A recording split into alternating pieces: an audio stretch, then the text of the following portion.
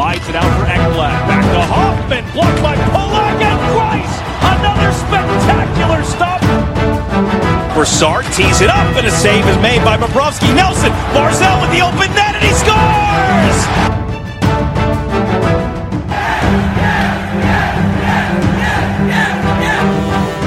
Hi, and welcome to the Locked On Islanders podcast, part of the Locked On Podcast Network, your team every day. I'm your host, Gil Martin. I'm an Islanders columnist and historian, and I wrote the book Ice Wars, which covers the complete history of the Islanders' rivalry with the Rangers from 1972 to the modern era.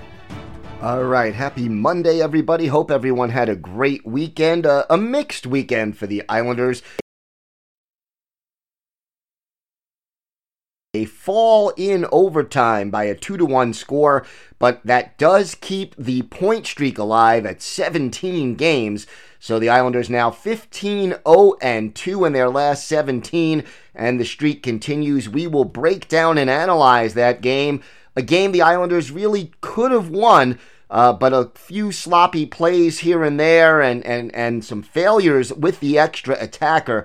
So we'll have a full analysis of that. We'll also preview tonight's game in Anaheim against the Ducks as the Islanders continue their road trip. And we'll have this date in Islanders history as well. If you want to follow the show, you could follow us on Twitter at Locked On Isles. You could follow me on Twitter at Ice Wars NYR versus NYI, or you can send us your questions or comments to our email address. That's lockedonislanders@gmail.com. And if you do, please let us know what's on your mind, something you want us to talk about, a comment, a question.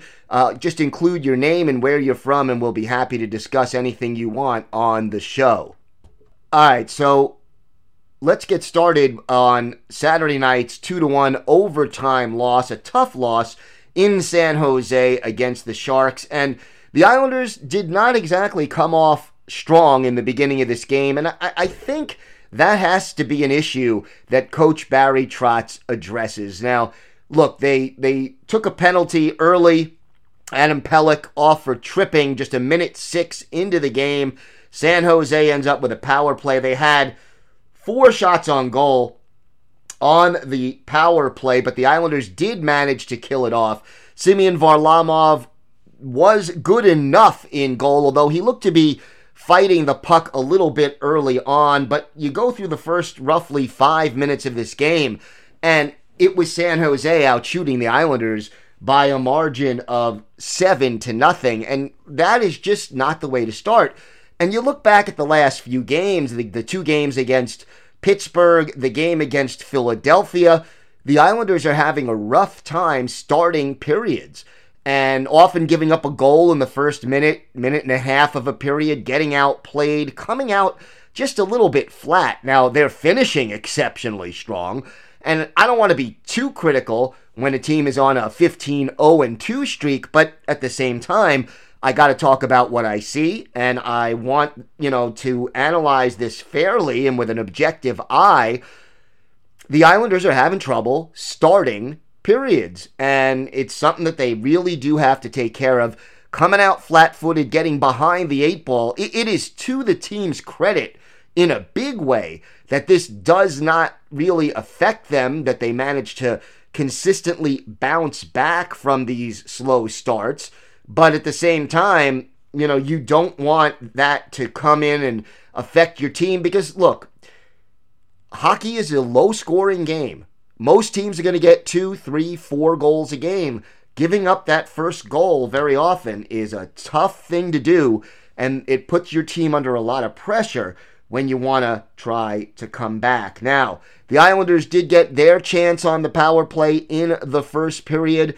Radim Simek out for hooking Michael Del Cole, and then they had a great opportunity while on the man advantage, but Beauvillier ends up hitting the post from the deep slot, and as a result of that, the game remained 0-0. That ends up being the score after 20 minutes, but the Sharks, they outshoot the Islanders 13-6 in the opening 20 minutes, and, really did kind of outplay the Islanders. New York had that one power play opportunity. They had a couple of shots, a couple of scoring chances, although they ended up with the post in the best of them.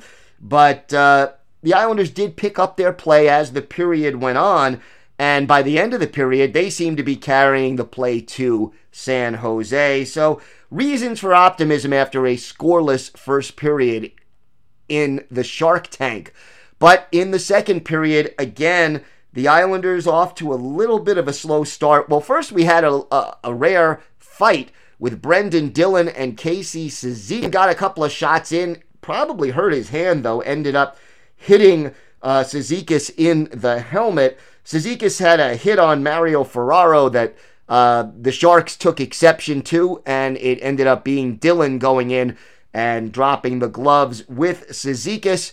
Each player ends up with 5 for fighting, so no manpower advantage as a result of the fisticuffs, but that was sort of the excitement in the first few minutes of the period. But then, again, the Islanders end up falling behind, and it's one of those things where they give up the first goal. The Islanders did have their chances, and it was Brock Nelson coming in on a breakaway, but Martin Jones of San Jose makes the save, and then going back the other way, the Sharks come down and end up taking the lead just, immediately. How many times do you see that where, one team has the breakaway, the other team makes the score, and then it was Marcus Sorensen scoring his fourth at 6:38 of the second period on a feed by Mario Ferraro. Joe Thornton also picks up an assist, and the Sharks have the 1-0 lead. But, we talked about the Islanders and the way they've started slow sometimes, but that's a bad habit. Here's a good habit that this team has developed. They respond when the other team scores a goal. So less than a minute after San Jose takes the lead, Pelech takes a hard blast from the left point, and Cizikas deflects it. The play is reviewed by the War Room in Toronto, but it was not a high stick. It is a good goal, and just like that, Cizikas, his fourth of the year from Pelech and Pulock, and it's a 1-1 hockey game at the 7:05 mark, so 27 seconds after San Jose makes it 1-0. The Islanders come back and even it up at 1 goal apiece. Treat yourself to the meal you deserve and have your favorite restaurants come to you with DoorDash. Right now, our listeners can get $5 off their first order of $15 or more when you download the DoorDash app and enter the promo code LOCKEDON. If you're listening on the go, if you can't visit DoorDash right now, you can find this and all other offers from Locked On sponsors at LockedOnPodcast.com/offers. So the Islanders had some more chances in the second period. The Sharks kept taking penalties and giving power plays, and you would think they'd be able to take advantage. 7:05, San Jose takes a bench penalty served by Kevin Labanc, and the Islanders can't cash in.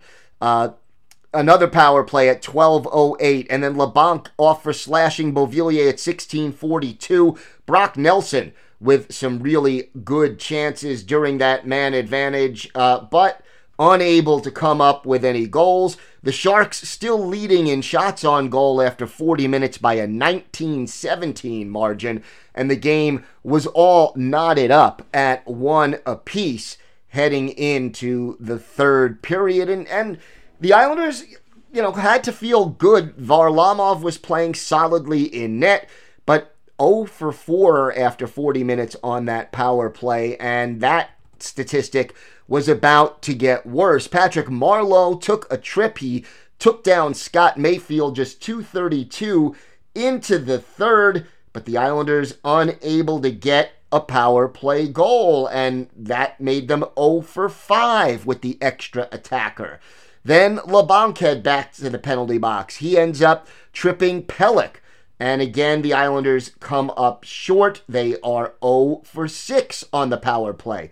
Now, we talked about this on Friday's show, that the Sharks were the best penalty killing team in the league coming into the game, having killed now 90.2% before going 6 for 6 against the Islanders tonight.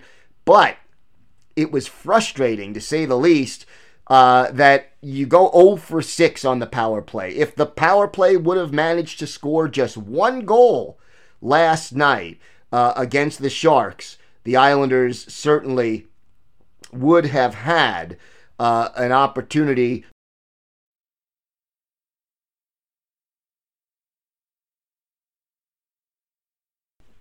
When you look at the standings, but wasn't meant to be. In the overtime period, in the end, Logan Couture scoring halfway through the overtime at the 2:30 mark from Evander Kane and Brent Burns, and it was the Sharks coming away with the 2-1 victory over the New York Islanders. Varlamov, 24 saves in 26 shots. He ends up being handed the overtime loss despite a .923 save percentage. The only goal of the game goes to Casey Cizikas. Both assists came from defensemen. That was Pelech and Pulock.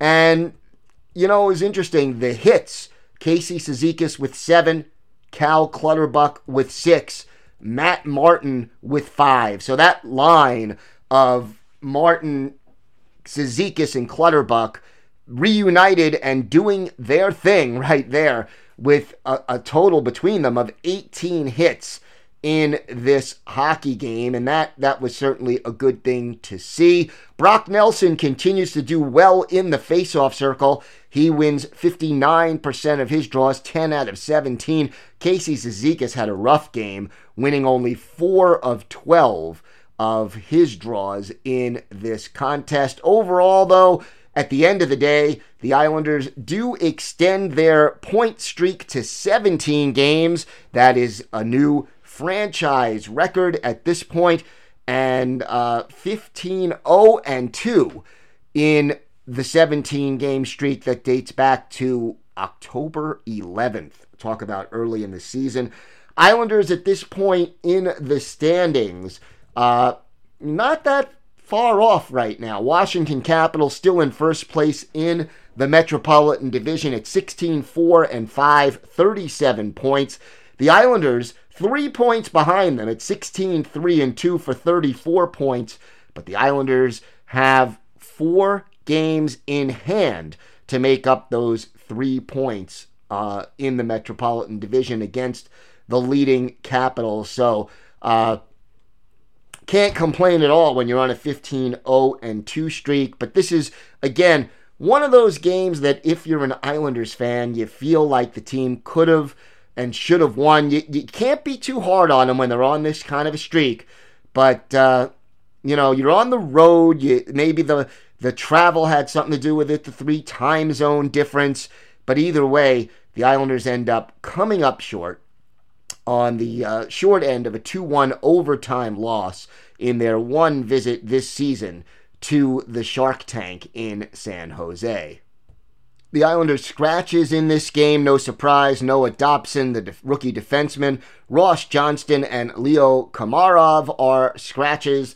And again, it looks like Komarov is playing every other game as they sort of integrate him back in the lineup. That meant Otto Koivula saw some time on the fourth line, and he had a shot on goal in this game in 6 minutes and 32 seconds worth of action for the Isles. All right, still more to talk about. We'll have this date in Islanders history, and we'll preview tonight's game in Anaheim against the Ducks. All that and more still to come on Locked On Islanders. All right, so it is time for this date in Islanders history. We take you back to November the 25th of 2011 at the Nassau Veterans Memorial Coliseum. The matchup, the Islanders and the New Jersey Devils in a classic goaltender battle that wasn't an easy one for the New York Islanders. They were in a tight goaltending battle. Al Montoya, Il Cubano, in the goal for the Islanders against Johan Hedberg in net for the Devils. And it was a scoreless first period, which saw some players drop the gloves less than 2 minutes into the game. Michael Haley for the Islanders taking on New Jersey's Cam Janssen in a pretty good tussle. In the end, though, a scoreless first period between the Islanders and the Devils. In the second period, Michael Grabner off for hooking at 12:35, giving New Jersey the only power play of the second stanza, and they cashed in there. Peter Sikora, his fifth goal from Adam Larsson and Adam Henrique, and at 14-13, the Devils had a 1-0 lead. That lead held up after 40 minutes, and then the Islanders had their chances in the third period.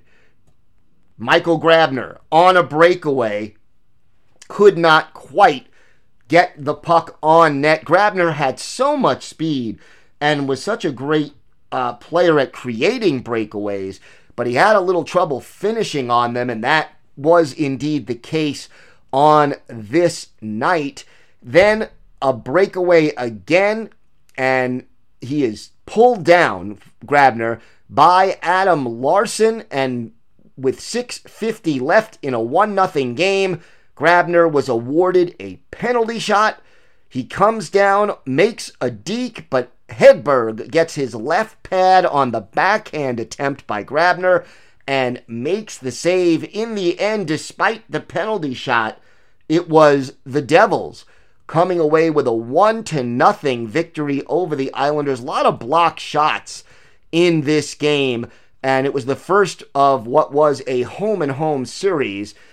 They met again a couple of nights later at the Prudential Center. Attendance, 15,358 at the Coliseum, as the Islanders, playing in their third jerseys, which back then were their black jerseys, fall to the Devils 1-0 despite the penalty shot attempt by Michael Grabner. That is this date in Islanders history, November 25th, 2011.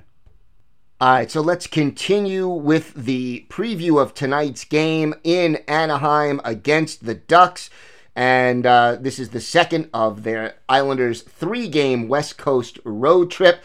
Anaheim in 24 games, 10-11-3, 23 points, just one game under NHL 500, but they've only won 10 of their first 24 games overall. Fresh off a 6-2 loss on the road against the Tampa Bay Lightning, and now coming home to face the 16-3-2 Islanders. This is the first meeting between these two teams on the season. And look, this is a team that struggles to score a lot of goals despite the fact that they do have some top-line talent. Enter this game 26th in the league in goals scored, which is not going to get it done. 2.71 goals per game. The Islanders in the middle of the pack at 13th at 3.14. But special teams have been a problem for Anaheim all season long. If you look at it right now, it's a tough situation for them because they are 30th on the power play, succeeding only 11.1% of the time. And on the penalty kill, not much better, 23rd with a 76.5 penalty kill success rate. The Islanders in the middle of the pack, again, 13th on the power play at 20%. On the penalty kill, they are 10th with 83.3. But, you know, you would think after struggling against San Jose, which has the best power play, penalty kill rather, in the league, the Islanders' power play should do better this Monday night or tonight against the Anaheim Ducks. This should be a situation where the Islanders, with the man advantage, solid game. The issue is one player who hasn't even gotten a point on the power play yet this season, Brock Nelson. Here is a guy Brock Nelson, who has scored some huge goals for the Islanders, who has come up big so many times, and yet he has not connected on the power play, not because he hasn't had chances, because he's gotten enough ice time out there with the man advantage, but he hasn't been able to cash in, and that's unusual, and it's something the Islanders have to hope Nelson can fix in the near future. All right, the goaltending duo for the Ducks, John Gibson is the starter. He's started 18 of the team's 24 games, but his record is not quite so wonderful. 7 wins, 10 losses, 1 overtime loss, a goals against average of 3.02 and a 314 goals against average and a 900 save percentage. 2 of his losses have come in overtime. Right now, the leading goal scorer for the Ducks is Jakob Silfverberg. He has 9 and leads the team also with 18 points. But then 3 players have 8 goals for this team. They have a balanced offense. Ricard Raquel has 8 goals and 17 points. Ryan Getzlaf also 8 goals, 17 points. And Adam Henrique, the former Devil, who we mentioned earlier on this date in Islanders history, 8 goals and 14 points in what is a pretty balanced scoring attack for Anaheim. And the line combinations, it's Raquel and Terry, Troy Terry on either side of Ryan Getzlaf on the top line. Adam Henrique centers the second line with Max Jones and Silfverberg flanking him. Sam Steele is now centering the third line with Nick Ritchie and Andres Case on his wings. So that's the top 3 lines right now. Hampus Lindholm and Eric Granberson are the top defensive pair, and a good second defensive pair of Cam Fowler and Jacob Larson for Anaheim. So, look, Anaheim doesn't score a lot of goals. They're not the most physical team. They are, in every sense of the imagination, and I mentioned they're 1 game below NHL 500. The Anaheim Ducks are a very average hockey team right now. There is some talent there. They're just struggling to find consistency on a day-to-day basis, coming off that very difficult and frustrating loss 6-2 in Tampa. And now, look, the Islanders by this point should be used to the time difference in California, the 3-hour earlier time difference. So this game for the Islanders' bodies is going to be starting at 10 o'clock at night. So they have to get used to that a little bit. But again, they've been out there a few days already, and they should be ready to play when the puck is dropped. And again, they've got to figure out a way to overcome that shaky start that they've had to a lot of periods. Let's see if they can continue the winning streak. It's at 17 games, 15-0-2.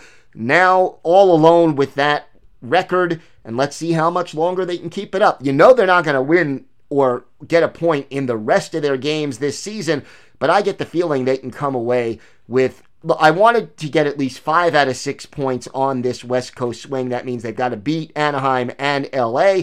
We'll see if they could do it. We will be back tomorrow with a complete recap of this game, this date in Islanders history, and a whole lot more. Make sure you join us for that. If you can't stay up late to watch all of this game, we will, and we'll have the full analysis for you and break it all down right here on Locked On Islanders. I'm your host, Gil Martin. Thanks for listening to the Locked On Islanders podcast, part of the Locked On Podcast Network, your team every day.